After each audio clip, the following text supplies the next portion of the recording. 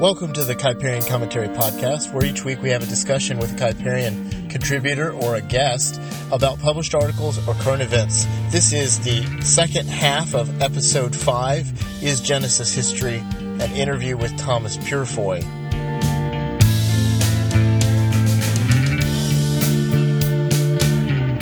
Hello, I'm Luke Welch, Kuyperian Commentary contributor, and your host for today's episode. Today we are continuing our conversation with Thomas Purifoy, the writer, director, producer, overall maker of the film Is Genesis History? Thomas, when was the film out in theaters? So the film was released February 23rd, was the first. It was originally set as a one-night showing. Because of the interest in it, it came back for us for encore performances on March 2nd and 7th. I was really excited to see that it was selling so well. My family and I did see it the first night. It is a good long film. If you want to see it, everyone, there's a lot of interesting stuff in it. And I think it comes in at around an hour and 45 minutes, something like that. Yeah, it is. I think it was 101 minutes. And I mean, let's be honest. This is not a film that really should have had any kind of success in terms of the film in itself. I mean, other than the scientists who are great guys, this is a bunch of talking heads, and yes, we go on location, yes, there's some pretty stuff in it, but it's a bunch of talking heads talking about science and the Bible, and back to back. We've had a few folks who kind of reviewed the film who kind of got that, and we're like, there's a lot of documentaries out there, but this one gives you a lot and just keeps pouring it on. Right. So I'll be the first to say that it had a lot not going for it, which is why it's so curious when we read these reviews, and we get a lot on Facebook and Amazon and so forth. And I think it's because people are interested in the content. And so in a sense, It's like, we just served it up and folks liked it. And the content's interesting. I wish I had mentioned this in our last phone interview, but we just, June 1st, I think, it just came to Netflix. It did. So it has come to Netflix, and it's curious the whole different audience I think it's reaching out to. So it's on Amazon too, and we just hit the Amazon #1 DVD, the documentary DVD. Now we had been kind of holding congratulations. Out. It's been #2 for a long time, and then it kind of moved up to #1. It's been there for a few days at least. Yes, it's been nice to see. I think that there is an interest in this topic. In this topic, you've gotten some responses critiquing what you did in the film, and a phrase that they've used several times. I've seen this phrase that you made a false dichotomy between two views, and they wanted to say there's more than two views, or you're forcing it that if you're not an evolutionary thinker, you've got to be a six-day thinker. Is that what you were doing? What are they saying when they say you've got a false dichotomy? I can kind of explain it. It actually came out the day, February 23rd. My friend Paul Nelson actually wrote a response to this. And Paul's a philosopher. And I realized what was going on with him. There's a lot of complex, probably, issues there. He wrote a response to all people asked about it. I've actually got it right. I've kind of ignored the whole issue for a while because we've had so much other work to do with marketing. Just all the finishing up parts of the film. But I think it's worth talking about because what it does is, I think it presents a view that it's shifting, and that's what's understandable. Paul's a philosopher. Many people have these criticisms of philosophers or scientists. And so they are looking at this issue through their lens of philosophy or science. And they want to divide the origins debate as an issue of, based on methodological naturalism or something like that, a philosophical or scientific point. But that's not what the film is. The film is basically a Genesis history. It's not a Genesis philosophy or Genesis science. We start with history. And I think that the point that we make is that there really are only two options. Everybody's exposed to this dominant view when they open a science textbook, they watch a series like Cosmos, they see films like the X-Men or the Avengers. The idea of the history is everyone knows that over billions of years, strictly physical process is operating without intelligent design are the cause of everything around us. That's right. What Paul says. He says it. You can read his entire interview. He makes that one. We didn't misedit him, and he never said we did. His entire interview, and meaning that's the full interview, not just what we edited from. And I think that during that time, he had spent a lot of time with me and had been kind of seeing it through that historical lens. I think as time passed, he was shifted back to his, philosophical lens, and so began to relook at the film from a philosophy perspective. But that's not what we're doing. The other view is found in the pages of the Bible. And from the first century to the present, people have been reading this account in Genesis and taking it to literal history. God created the earth and the universe over a period of 6 days. There was a global flood thousands of years later that transformed the earth. Those are the two views. And Right. a lot of people all over the world hold them. Nevertheless, there is a small group of people who have adopted the conventional timeline of Earth's history, 13.7 billion years, and yet also say they see design in that history. And so some of them are Christians who accept the rest of the Bible as history, but who come to Genesis 1 and say it's not an accurate account of the history of the world. And they come to Genesis 6 to 8 and say it's not a global flood. They were not listed in the film because I think their view is it's a compromise. It's a mixture. It's a marriage between the two real opposing views, and they've taken things from both and tried to work them together. I think that's well said. View, and I don't think it's real. I mean, historically, that most people aren't aware of. Sure. When Galileo wrote his book, the two world, these two opposing world views in terms of science, he was critiquing the geocentric and the heliocentric. And what most people don't realize is that they actually, the view that had some of the smartest guys behind it was the view of Tycho Brahe. And Right. Tycho, who was probably the greatest, basically the greatest astronomical calculator of his day. I mean, Kepler took his numbers when he wanted them to figure out the ellipse or figure out the orbits, he used Brahe's stuff. Tycho had a very curious view that, to get it right, it was geocentric. The Earth was the center of the universe, but the sun rotated around the Earth, and yet Mercury and Venus were rotated around the sun, and then the rest of the stars or the planets were outside this.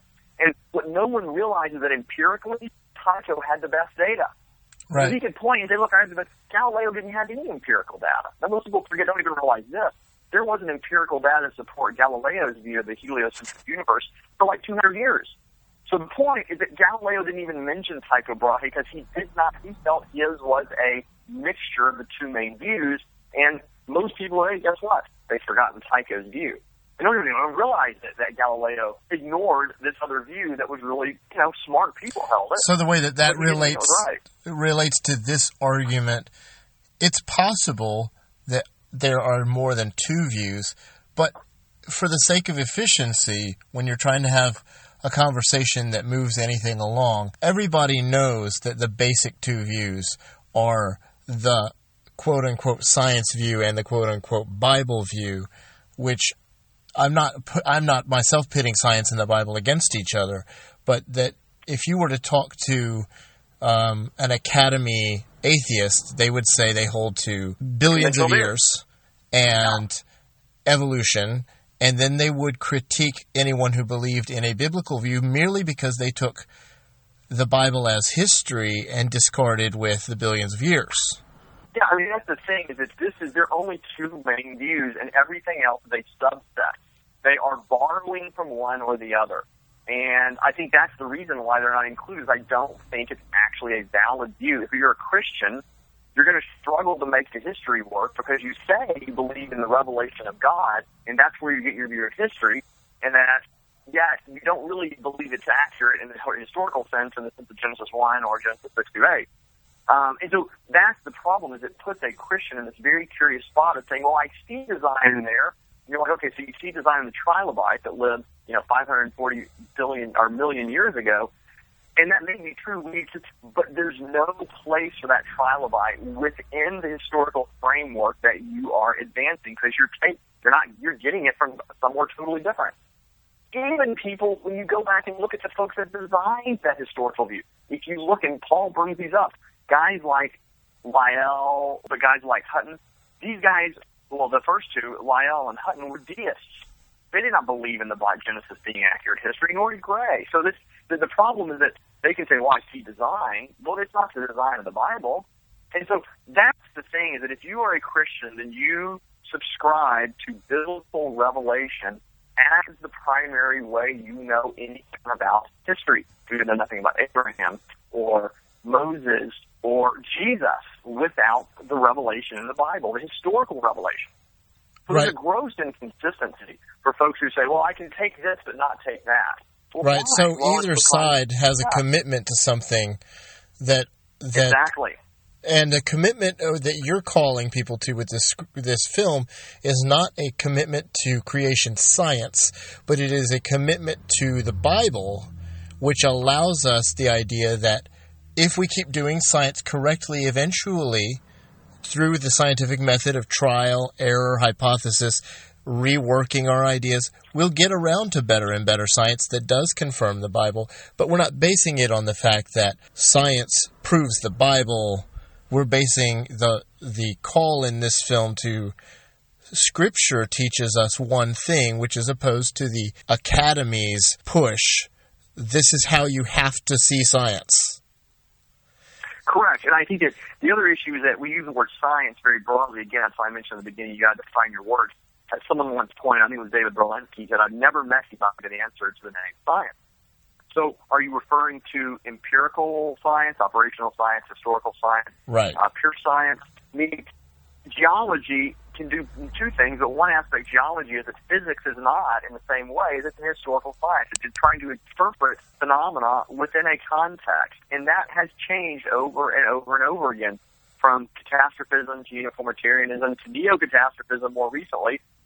Plate tectonics was laughed at for, decades, introduced originally by a creationist, reintroduced by an astronomer. Everyone laughed at him, and then lo and behold, after World War II, they looked at the submarine charts, and whoa, there are all these mountain ranges. Maybe this plate tectonics is real. Mm-hmm. Within 5 years, you've got a paradigm shift, and all these geologists will say who are older, so I remember that. The thing is this: science is just scientists trying to do their best as fallible people to understand the world around them. It's much easier to use the experimental method on something that is continually repeatable through experiment. We cannot repeat and do any experiments on the past. It's impossible. Right. Hence, if the past precedes even known and visual, history of someone recording it and seeing it in history, you've got double problems. So this is the thing: is that the fact that even a geological outcropping over the past 200 years could be interpreted so many different ways. It reminds me of someone saying in a series on philosophy, he says, again, not a Christian, this curious problem of the West is that we always think because whatever we think now, we always think because we're the most recent, well, surely we are right, aren't we? And that's what always is thought. So I think that this is the problem, that Christians can't place too much authority on science because there is no such thing as science like that. And it's certainly not an authority in any way ultimate. It changes over and over and over again. What do you say are the most difficult? I want to put the onus on our view for a moment. What is the most difficult scientific argument or arguments for a creationist to confront at the moment? Oh, I don't think there's one. I think that there's tons. And I think that's the thing, is that science in general, much as any area of science, there's tons of areas that don't make sense. But let's just go through in terms of the creationist worldview. And I think, again, it's important that there's so few people that have worked in it. Let's go through, from a view of geology. Questions about, so let's talk about biostratigraphy and why do certain things, the ammonites, why do they fall where they fall? These very interesting places where you can see a certain level of ecosystem diversity moving from the bottom of the Paleozoic to the top of the Paleozoic, the Mesozoic with the dinosaurs. And actually there is very much being an ecosystem changes, and yet why are they so clearly in certain strata in certain ways? Very curious. Heat issues. Discuss issues in terms of the oxygen 18 and 16 in the oceans, and questions about heat, questions about radioisotope dating, and saying, well, there is things that did rapidly happen in the past. What happened to the heat? Or if it wasn't a problem, what do we not understand? Discussions about where are things in terms of, we don't find any humans in the Paleozoic, which would actually kind of make sense in terms of it was mainly marine. You wouldn't find people today in the bottom of the ocean either. But right. If it moves up to the dinosaurs, why don't you see people? Why don't you see, here's the other thing, why don't you see modern mammals? Why don't you see angiosperms, flowering plants? But they are anywhere. And here's what's weird. They just appear at the bottom of the Cenozoic, and they're perfect. Like fat, and everyone knows how complex a bat is. They're at the bottom of the Cenozoic, at the Eocene, and they're a bat. Echolocation, wings, everything. There are strange things in the fossil record that are hard for all views. And so you get into these issues of the paleontologists that are like, well, is it short fuse but long fuse? How the heck molecularly do you get all these creatures just suddenly appearing? That's where creationists are like, wow, there's no problem to explain that. My point is that there's so much we do not understand. It is a great opportunity for young Christians wanting to go into this because there's all these great puzzles and challenges. The Bible doesn't tell us every aspect of how things happen. It gives us key detail points that you can kind of anchor and hang your hat on. The rest of it, in many ways, as Kurt Wise says, you got to go to the rock and start studying it. What are the most difficult scientific arguments for evolutionists? And I know that this is a lot of some of the stuff that's in your film. Can you pick one or two items to just say, this is a place where we could laugh at the assumption that evolution is just apparent? Well, I mean, you've got, from one thing, just simply out of the order of the anthropic principle, the way the universe is ordered, this idea of a Big Bang that would order certain things, the law, the so-called laws of physics, but just the way our physical universe is ordered, from the elemental universe, the elements, and the way they work together mineralogically. Then when you start to actually look at the idea, I would argue, that the Earth formed, these ideas of planetesimals grouping together that suddenly would create an Earth that we have today, with this very unique biosphere, is really kind of strange. Then the origin of life issues are extreme when you start saying that, well, during the Hadean and the Archean, there wasn't oxygen that we need, and yet you need life that has oxygen. And then you get just the whole DNA issues of like, okay, well, so how do all these DNA things happen? These single cells, well, where do they come from in DNA, and how does it get more complex?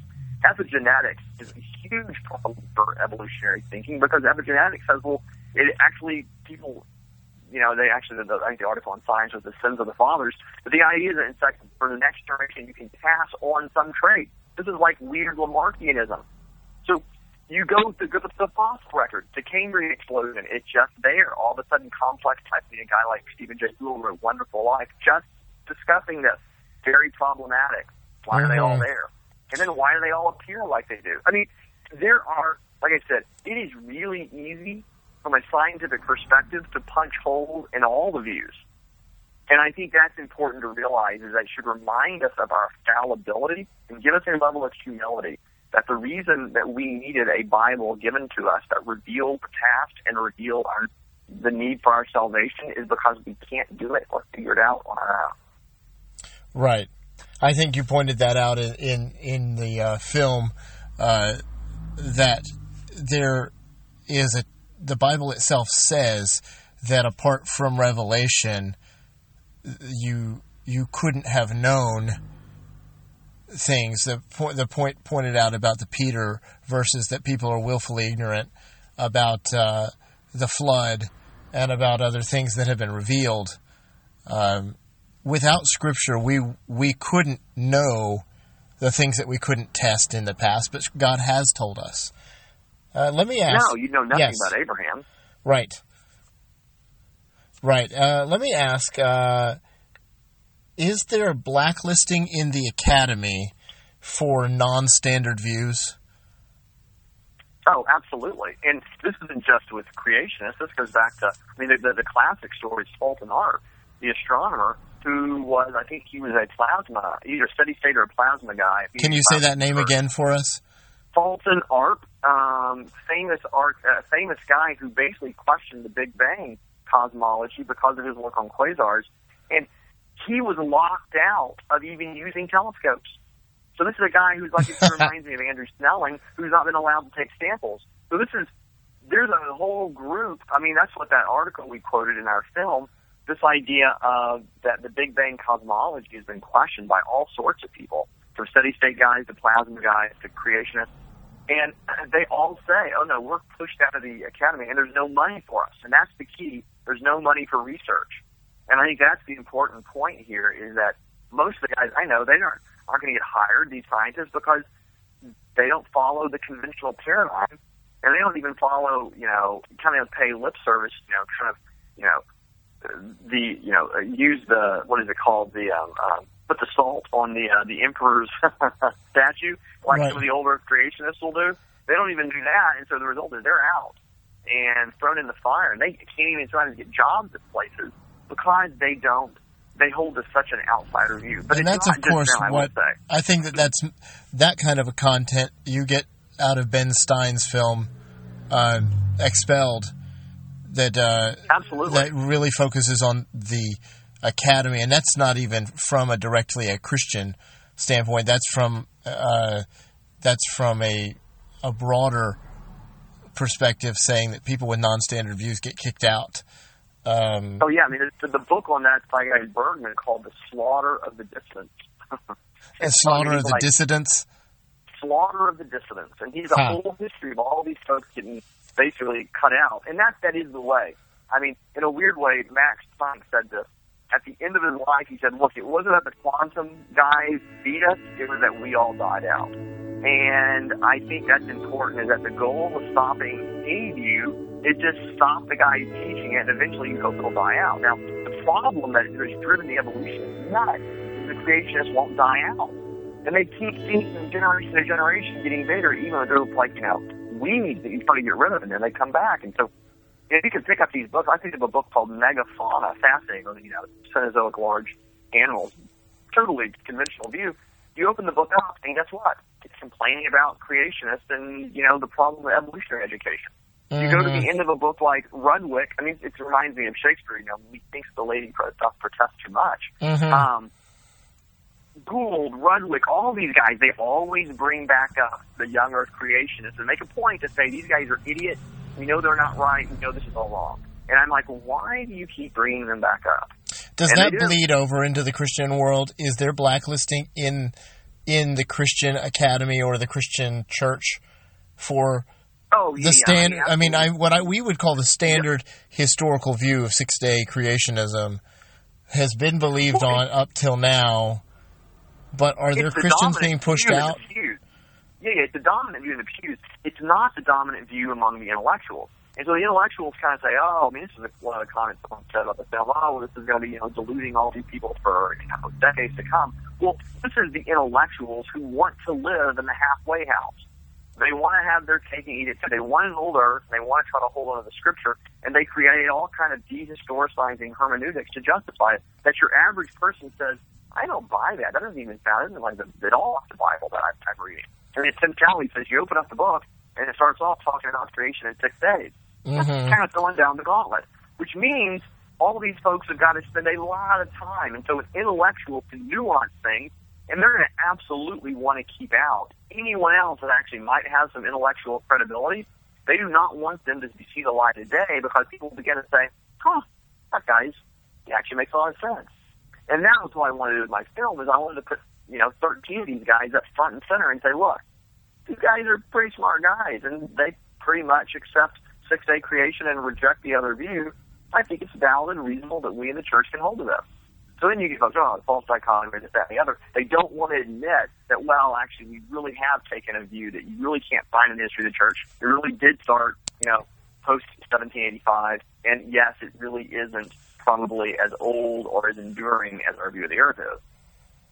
Well, let me ask you, do you have more coming down the line? Is this movie it, or do you have other plans with your work? Funny, we just in this, so we do have other ideas. I mean, this is, to answer the question in two ways, as far as Genesis goes, we interviewed these guys. I've got 40 hours of this stuff. So we're editing now all of these interviews, and there's a lot of locations that have never been seen, meaning that we just, Steve Austin, we showed 2 places in the film. We filmed them in like 5 or 6. We will be putting these down into 20-minute segments where they really let these guys dig deeper into these topics. And those are going to be released over the next 6 months. I've got a curriculum piece. I've got to write a book. There's all this extra material. So that's Genesis. And that's so the Genesis project you did with his Genesis history still has installments to pay out for people who are hungry for more.